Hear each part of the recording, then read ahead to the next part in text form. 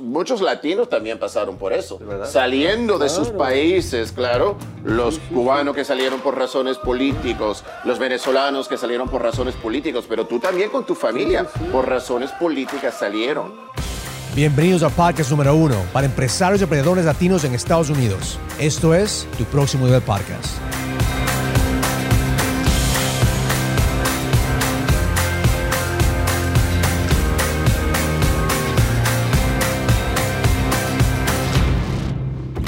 Bienvenidos a un episodio de Tu Próximo Nivel Podcast. Mi nombre es Raúl Villasí, estoy aquí con mi co-host Michael Valdés, ¿qué tal, hermanito? ¿Cómo estás? ¿Todo bien? Tenemos aquí un guest especial que yo te voy a pedir a ti que le introduzcas, por favor. Claro que sí. Nuestro guest. Para mí es un placer. Este señor lo conozco casi 20 años. 20 años. Tenemos una amistad grande por muchos amigos que tenemos en común. Es una historia fenomenal que vamos a tener hoy, una conversación con el príncipe Dimitri de Yugoslavia. Bienvenido al programa, Dimitri. ¿Cómo estás? Gracias por estar aquí, Dimitri. Gracias por tenernos aquí en tu casa en Nueva York, en Manhattan. Y es un placer conocerte a ti en persona. Pues gracias, mucho gusto. Va a tener una historia increíble este señor, ni te lo puedes imaginar. Primero creo que habla como 10 idiomas fluidamente, es una ridiculez. Pero también tiene una historia única creo que estás como parte de todas las familias reales de Europa. Sí. Tu abuela era la reina de Grecia. De mi bisabuela. Tu bisabuela. Sí. Siempre me confundo, hay muchos reyes por ahí. Mi abuela era princesa de Grecia y la otra abuela era reina de Italia. Ya.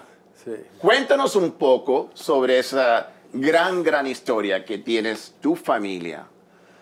Bueno, eran las familias reales de Europa y por eso estoy primo de cada casa real de Europa. Sí. Reinante y no reinante.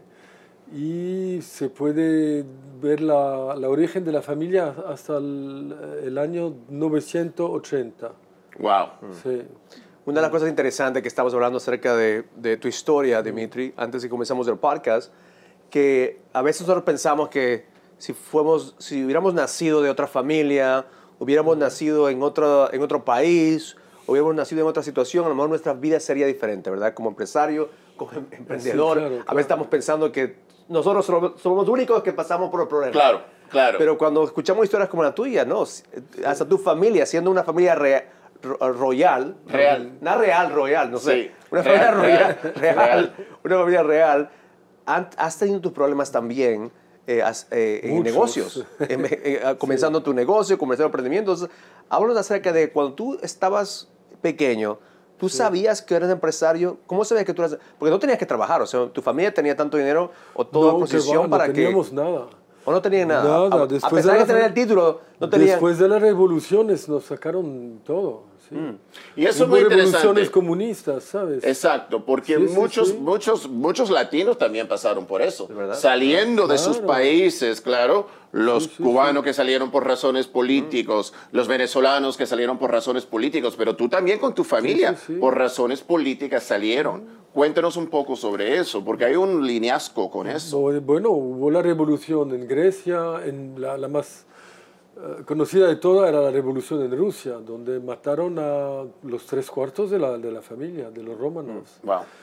Y en Yugoslavia también nos confiscaron absolutamente todo y mis abuelos se fueron en el medio de la noche, les dieron 4 horas Wow. para empaquetar, llevar cosas, ir a su propio tren y huir hasta Grecia. Porque menos mal el rey de Grecia era primo hermano de mi abuela y él le abrió las puertas y les dio refugio. Sí. Les dio asilo. Es como las películas, o sea, eso se ve en Sí. las películas. En las películas tienes que irte, si no te... Sí, sí. ¿Tú has visto la serie de Game of Thrones? Sí, claro, Yeah, claro, sí. claro. Porque están... The real life Game of Thrones here. Están buscando... ¿Y por qué les querían sacar de ahí? ¿Era porque querían su posición, querían sus Querían el tierras? poder, los comunistas querían el poder y para ellos Sí. y para siempre. Y lo tuvieron en muchos países. La Unión Soviética fue para siempre. Claro. La Rusia de hoy no es la misma cosa, pero tampoco es el contrario. hubo la misma cosa en Cuba, ahora en Venezuela. Claro. Sí, sí. ¿Te imaginas salir de tu país y venir sin nada? Como es la historia de muchos inmigrantes, ¿no? Pero casi peor, con tener un título. Exacto, porque mucha gente te juzga Sí. pensando Claro. que tú tienes ese título, entonces tienes que tener dinero. Tienes que tener sí, dinero. claro. Y no te creen a lo mejor que eso es comenzando desde... Sí. Entonces, ustedes emigraron a Grecia. ¿Qué pasó a Grecia. después? Luego, lo que pasó es que la revolución en Yugoslavia en realidad fue fomentada por Churchill, porque Churchill quería que mi abuelo declarara la guerra a los alemanes para hacer distracción de los planes que ellos tenían con la invasión de la Rusia y todo eso. Y mi abuelo le dijo que no lo iba a hacer porque la economía de Yugoslavia era el 95% se hacía con Alemania. Y además le dijo, somos un pequeño país, nos van a matar a todo el mundo. Y entonces se enojó Churchill y financió los comunistas. Y fomentó la revolución comunista, echaron a la familia y declararon ellos la guerra a la Alemania. Y en 3 semanas, 1 millón de muertos. Wow. En 3 semanas, ¿te das cuenta? Wow. O sea que vinieron con el ejército and they flattened the whole country. Claro. En un mes, en 3 semanas. Wow. Y mi abuelo lo había dicho eso, lo Exacto. sabía Lo quería perfectamente evitar, bien, lo quería y lo evitar. quería evitar, porque su Sí. deber era de proteger a su gente. Claro. Y no de jugar con ellos como si fueran, ¿sabes?, disposable mercancía Es o que, algo. los políticos Exacto. a veces usan a las personas como Sí. producto para poder tener la no. ventaja que ellos quieren ganar en las guerras. No, mi abuelo no, mi abuelo era muy religioso además, o sea, para él era una misión sagrada ocuparse de sus compatriotas. Claro. Ah. Claro. Entonces tu abuelo de ahí fue para Grecia. Se fueron, con mi abuela se fueron a la Grecia, luego los ingleses lo pusieron en la cárcel, los dos, en Sudáfrica por un corto tiempo y luego a Kenia durante 2 o 3 años, creo. Vivieron en una casa así de arresto. Y, Fue una desgracia, es una de las cosas una de las más grandes desgracias de la guerra y de Churchill. ¿Y cómo salieron de ahí? ¿Y cómo se...? Luego, cuando se acabó la guerra en 46 y bueno, se acabó todo y les dejaron salir e ir a París, donde se instalaron. Tenían una propiedad en Italia, al lado de Florencia. Entonces vivieron la mitad del tiempo ahí y la otra mitad en París. Es cuando naciste tú. Tú naciste en Yo París. nací en París en el 58. ¿Cómo te afectó eso? Porque mi padre también era prisionero político en Cuba. Y era porque era parte de lo que era de Batista, era abogado de Sí, Batista. claro. Y entonces cuando yo nazco, él fue parte de un intercambio de prisioneros durante las bahías de los Cuchinos, cuando fue que llegó a Nueva York. Entonces, antes de yo nacer. Pero cuando yo nací, había ese pensamiento de que no había una posibilidad de fallo, porque siempre era una cosa muy frágil, ¿no? Que uno se puede, lo que uno tiene, se lo pueden quitar en un instante. Sí. ¿Te afectó lo mismo saber que tu padre también era prisionero político? Lo supe mucho más tarde. Eso. Sí. Mi padre no era prisionero, él no le hicieron nada, se acompañó a sus padres. Era tu abuelo. Pero tu era abuelo, mi abuelo, perdona. pero sí. Sí. Lo supe mucho más tarde, ya cuando tenía, no sé, 16, 17 años, ni me recuerdo. Ya. Sí, y nunca se hablaba de eso en familia. Sí. Sí.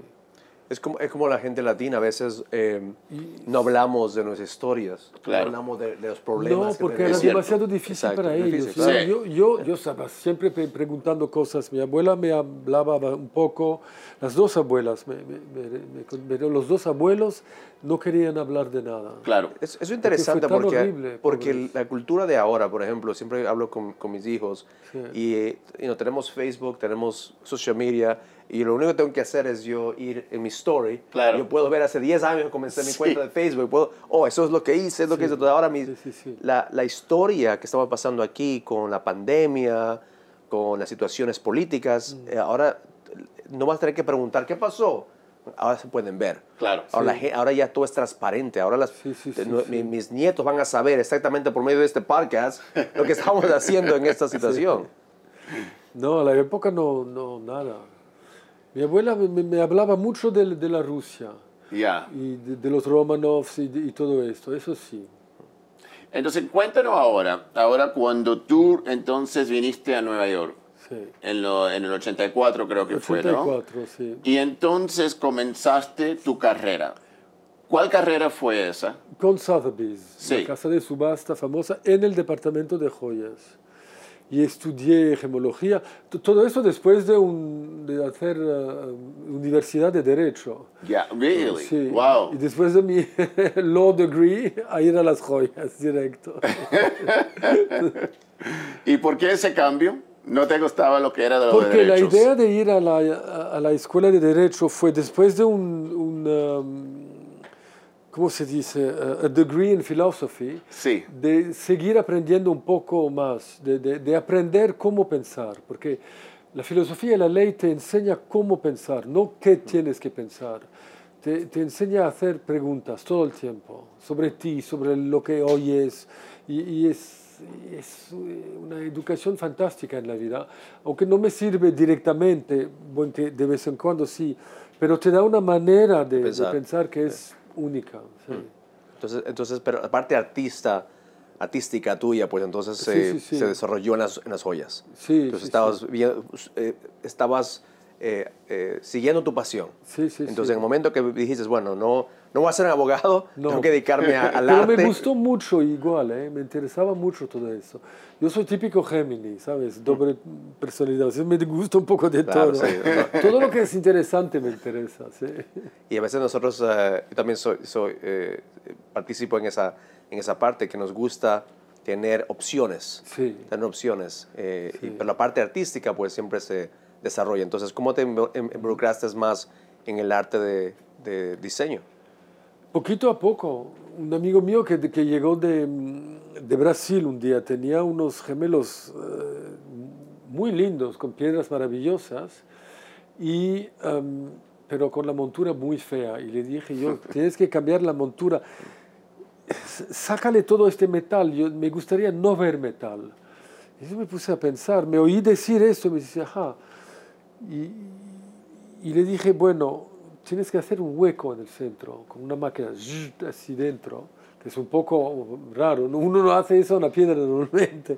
Y le pone un diamante, o un rubí, o una esmeralda, o un zafiro, dependiendo de la piedra, ¿no? Que son las 4 piedras preciosas, dentro de una piedra semipreciosa. Entonces el tema fue el tema de los gemelos. Y luego, bueno, una línea entera para mujeres y todo esto. Y estuvimos en Bergdorf, en Saks, Pero está brincando mucho. Sí. Esto es, imagínate, alguien que está pensando, bueno, comenzamos con unos gemelos, le doy un consejo. ¿De qué punto de ahí dijiste, bueno, esto va a ser un negocio, ¿no? Yeah. ¿Cómo fue? Porque ahí tiene que planear mucho. Antes de llegar a Bergdorf, tú tienes que tener mucho planeado para llegar ahí. No estaba nada planeado. Ay, Dimitri, por favor. Yo estaba todavía en Sotheby's, entonces lo enseñé a mis amigos, hice unos trunk shows a casa de amigas, ¿sabes? Así. Y luego este día había una persona que conocía la directora de Bergdorf de hombres, entonces fui a verla y entonces nos tomó la línea durante años y luego poquito a poco se desarrolló. Eso es una excepción. Tengan un plan. Dimitri. A veces, no necesariamente. Yo creo que también parte fue su pasión, parte Claro, fue su claro, sí, energía sí. y saber qué es lo que quiero hacer. Y el arte, a veces la gente es tan efectiva en lo que hace que las personas reconocen ese arte. Bueno, y porque tener un reconocen. comprador de Bergdorf como amigo tampoco sale También, mal. y estás vendiendo productos Sí, sí, sí. desde el principio, entonces... Están en el libro. Enseña el libro. Sí, claro. Michael. Once Upon a Diamond. Sí. Es la historia de todas las joyas de tu familia, ¿verdad? Pero es increíble, Sí, sí, mira, sí. esto es la historia de, como estaba diciendo, toda la familia real que tienes y la historia de ellos. Mira, Mira esto, esto es increíble, mira esto es una cosa que es todas las familias reales de Europa, Sí, que sí, tienes una conexión de alguna manera u otra, incluyendo la que existe ahora también. Sí, ¿tu familia está conectada con la familia real de ahora en Inglaterra? Sí, sí, cómo no. Philip y mi abuela eran primos hermanos. Wow. Y mi abuela era segunda hermana del padre de la reina y la otra abuela también, por el lado Saxe-Coburg. O sea, es que 3 veces estoy emparentado. Mira qué interesante, mira todas estas líneas, wow. Esa creo que la vi en la película de Titanic.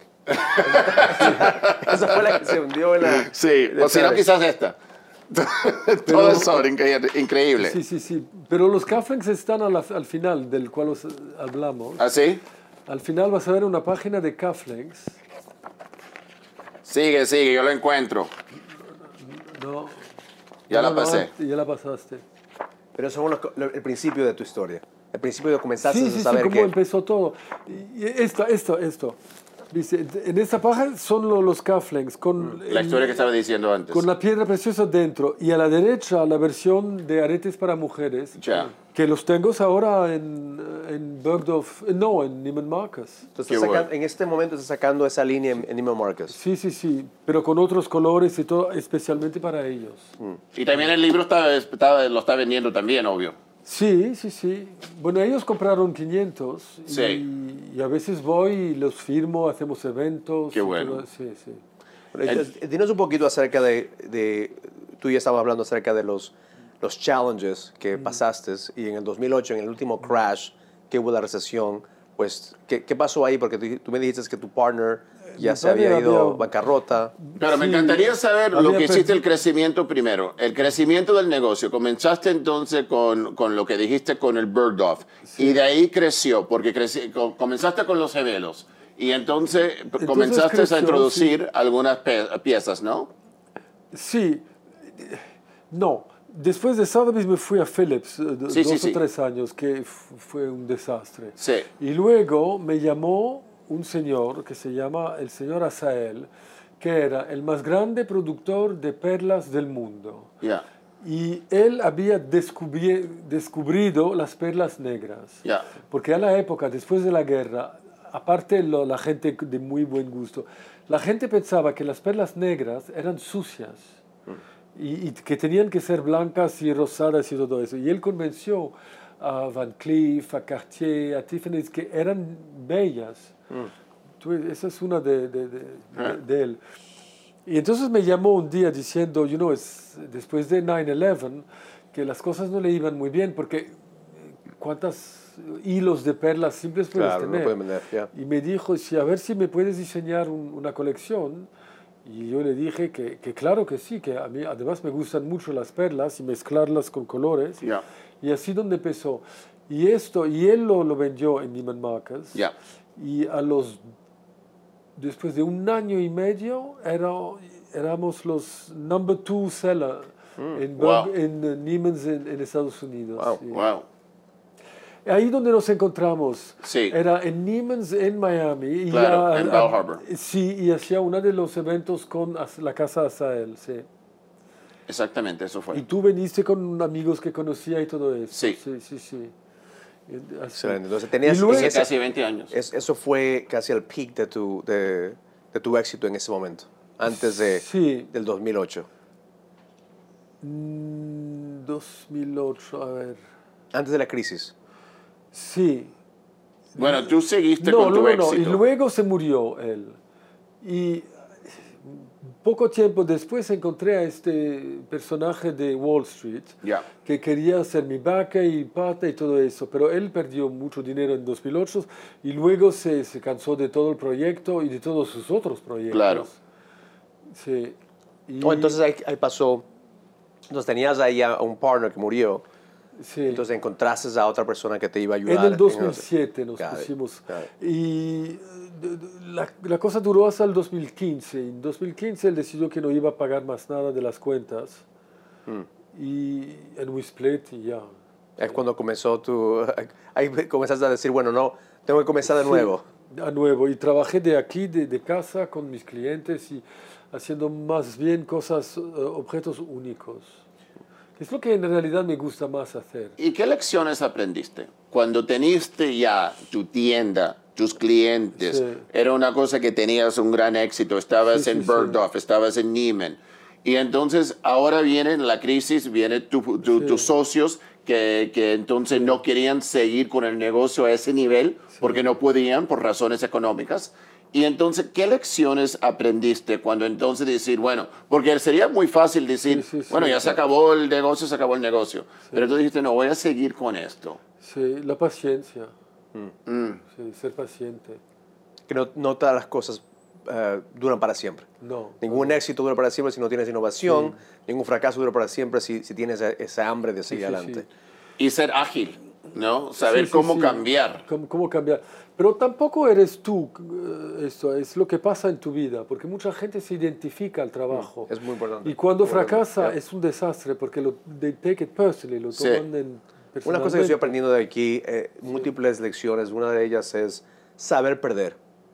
Tienes que saber Sí. perder. Si no sabes perder, no puedes ganar. Estamos Claro. hablando Cualquier cosa que te pasa en la vida viene para una razón evolucionaria. Todo es para tu evolución espiritual, todo.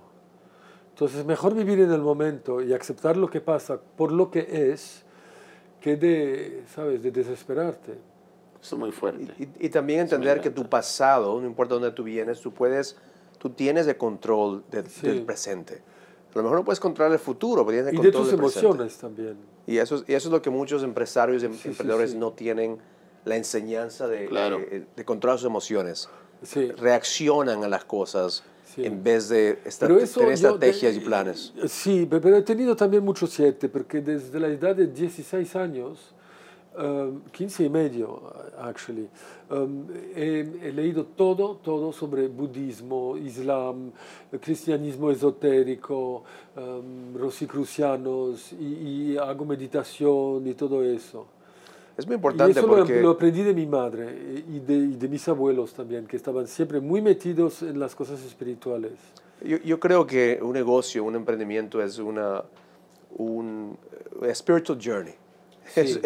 Es un camino espiritual. Eso es cierto. Porque si es que no tienes esa fe No. a algo más grande que ti, pues Sí, tú nunca exacto. puedes manifestar esa Sí, sí, visión sí. o manifestar tu éxito. Entonces, háblanos un poquito acerca de cómo usaste esos enseñamientos y prácticas espirituales para emprender en tu negocio. Bueno, estaba ya ahí, era parte de la filosofía. Bueno, lo que pasa es que es una lección y a ver lo que pasa. En el momento tú no sabes lo que es la lección, pero la lección la puedes salir de ti mismo como a trait of character, ¿sabes? Una parte nueva de tu carácter, una aceptación, una paciencia nueva, ¿sabes? Poquito a poco. Y eso lo había hablado mucho a la época, me acuerdo, cuando tenía 17 años, con la reina Sofía de España, que está muy metida, que está muy evolucionada espiritualmente. Ella y su madre que se murió. Y me acuerdo con mi madre en Palma, íbamos a visitarlos y hablábamos días enteros de cosas así. Y yo fascinado, claro, porque estaba aprendiendo del budismo, de todo eso, y cómo ella lo utilizaban como prácticas de evolución. Sí. Y eso es importante, en un negocio siempre tenemos que crecer. Si no estamos creciendo, estamos muriendo. Hay que ser abierto. Yeah. Sabiendo lo que sabes ahora, ¿qué harías diferente con lo que hiciste con tu negocio? No sé. Todavía no sé. Todavía no lo sabes. Todavía no lo sé. Yo creo que es algo interesante ver a una persona como tú que ha tenido ese título y ha tenido ese lineaje de familia, poder a veces también saber que tienes que evolucionar. Sí. Mucha gente piensa cuando vemos la televisión, vemos las películas, que una vez cuando si tú eres un rey o un príncipe en esa situación, pues ya tu vida está hecha. Claro. You're made. Claro. Pero sabemos que eso no es verdad. Dice que no. Todo. Que todavía tenemos que pasar por los túneles y los challenges y todo eso. Como dicen los chinos, cuando se acaba el juego de ajedrez, el rey y los peones van en la misma caja. Oh, interesante. Wow. Interesante. Sí, pero es verdad, Es el confucianismo esto también. Misma cosa, no te vas de este mundo con nada, Claro. sino con tus experiencias y tu evolución espiritual. Es la única cosa que traes contigo. Y yo he conocido a Dimitri casi 20 años y es una persona muy humilde. Nunca usa su título porque a veces ha sido peor. Me da vergüenza a veces. Por eso. A veces peor. Sí. No, porque Sí, entonces sí. te vende de una manera. Claro. Piensas que tienes mucho más o quieren aventajarse de tu situación. Sí, Y eso sí. es algo muy interesante de aprender, que no importa quién tú eres. Eso es cierto. Lo que me encanta de negocios, Dimitri, lo que me encanta de lo que yo hago es que no porque tienes un título o porque No. tienes una carrera, Claro. te va a garantizar el éxito. Sí, no, Y eso es lo que yo claro. quiero que la audiencia entienda, que no importa quién tú eres. Tú puedes llegar aquí recién emigrante ayer, o tú puedes tener un título como Dimitri. Van a pasar por lo mismo. Es lo mismo. Tienen que traer valor al mercado, tienen que traer sus ideas y manifestar en realidad, y tienen que tener la parte espiritual, mental, la parte mental para poder ganar el juego. Y ser Pero creo que eso humilde. también es el punto de la historia. Lo que acaba de decir Raúl es muy importante. Que no, tú llegaste como inmigrante a este país como cualquiera que hubiese llegado de cualquier otro país, Sí. con título o sin título. Pero llegan a lo mismo. Es el Ustedes mismo, es la misma historia, es el mismo camino, Claro. es el mismo paso. Nadie les importa quién tú eres, mientras te importa qué tanto quieres impactar a las personas. Eso es. Porque el título y todo eso te va a llegar hasta un tiempo. A lo mejor te abre puertas, no te voy a mentir, te abre las puertas. A mí cuando yo tengo un blue check en Instagram, ¿ok? Ajá. Y eso me abre puertas a mí. Pero una vez que está la puerta, ¿qué tú haces con ese blue check? Él utiliza su título para tener reservaciones de cena de vez en cuando. Sí. Pero Eso es tienes, cierto. tienes que usar tu experiencia aparte, una parte de crear impacto, porque si no la gente no te va a comprar, la gente no quiere hacer negocio contigo. Claro. La energía es universal. Sí. Y no van a confiar en cuando ti. llegué a este apartamento que tú tienes aquí, yo sí sentí esa paz, sentí esa certeza. Y ni siquiera sabía de un poquito de tu historia, pero yo sabía que aquí vivía alguien que le gusta su arte, que le gusta lo que hace, que no estás tratando de ser alguien que tú no eres. Entonces te agradezco mucho por tenernos aquí en tu apartamento. Gracias. Michael, por hacer esta Gracias, manito. introducción, y te deseo muchísima suerte, Dimitri. Muchísima suerte. Y Sí, no le voy a decir a mi esposa todavía acerca de tus sueños, ¿ok? No estamos todavía serios. Todavía no. Te va a gustar mucho. Pero después de esto, mi esposa va a ver esto. No, quiero conocer a tu amigo, Claro, Dimitri. claro. Hacer las ollas. Inmediatamente. Dale un libro. Dimitri, gracias. Muchísimas Siempre gracias. un placer estar contigo. Siempre, Excelente. sí. Desde 20 años, imagínate. Imagínate tú. Entonces, si es que han sacado alguna lección de este podcast, lo que están escuchando, está viendo, compártenos con nosotros, porque queremos saber que estamos trayéndoles valor. Especialmente queremos tratar de que ustedes entiendan que su situación no es única, que muchas personas van a pasar por lo mismo. Eso es muy cierto. Que no importa dónde tú eres o de dónde tú vengas, que no solamente porque tienes un sueño es suficiente, tienes que tener la capacidad mental, Sí. La ética de trabajo para estar en la batalla. Si no tienes eso, pues no va a tener éxito. Y hay que rezar todos los días. Y está conectado a un ser Y más si grande no que crees ti. en Dios, pídele igual que te dé un signo. Todos van a creer, el momento que viene, todo el verdad. Exacto. mundo cree en algo. O sea, Pon yo creo en tu Dios, vida en pero las yo sé que manos va a de creer. Dios. Sí. Exacto. Y lo que eso es muy importante decir. Son Porque las te sueltas lecciones. del peso, ¿sabes? Claro, Sí, claro. son las lecciones que uno aprende Sí. de las personas que están rodeado a tu lado. Y eso es, la historia vienen de todos.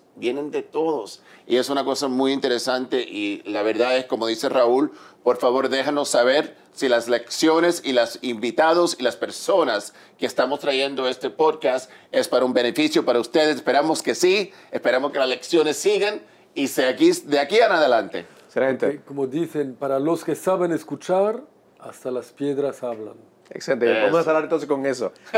Cliquea en subscribe, síguenos en Instagram, en Facebook, en YouTube y te veremos la próxima vez. Y Learn it. Instagram. Instagram.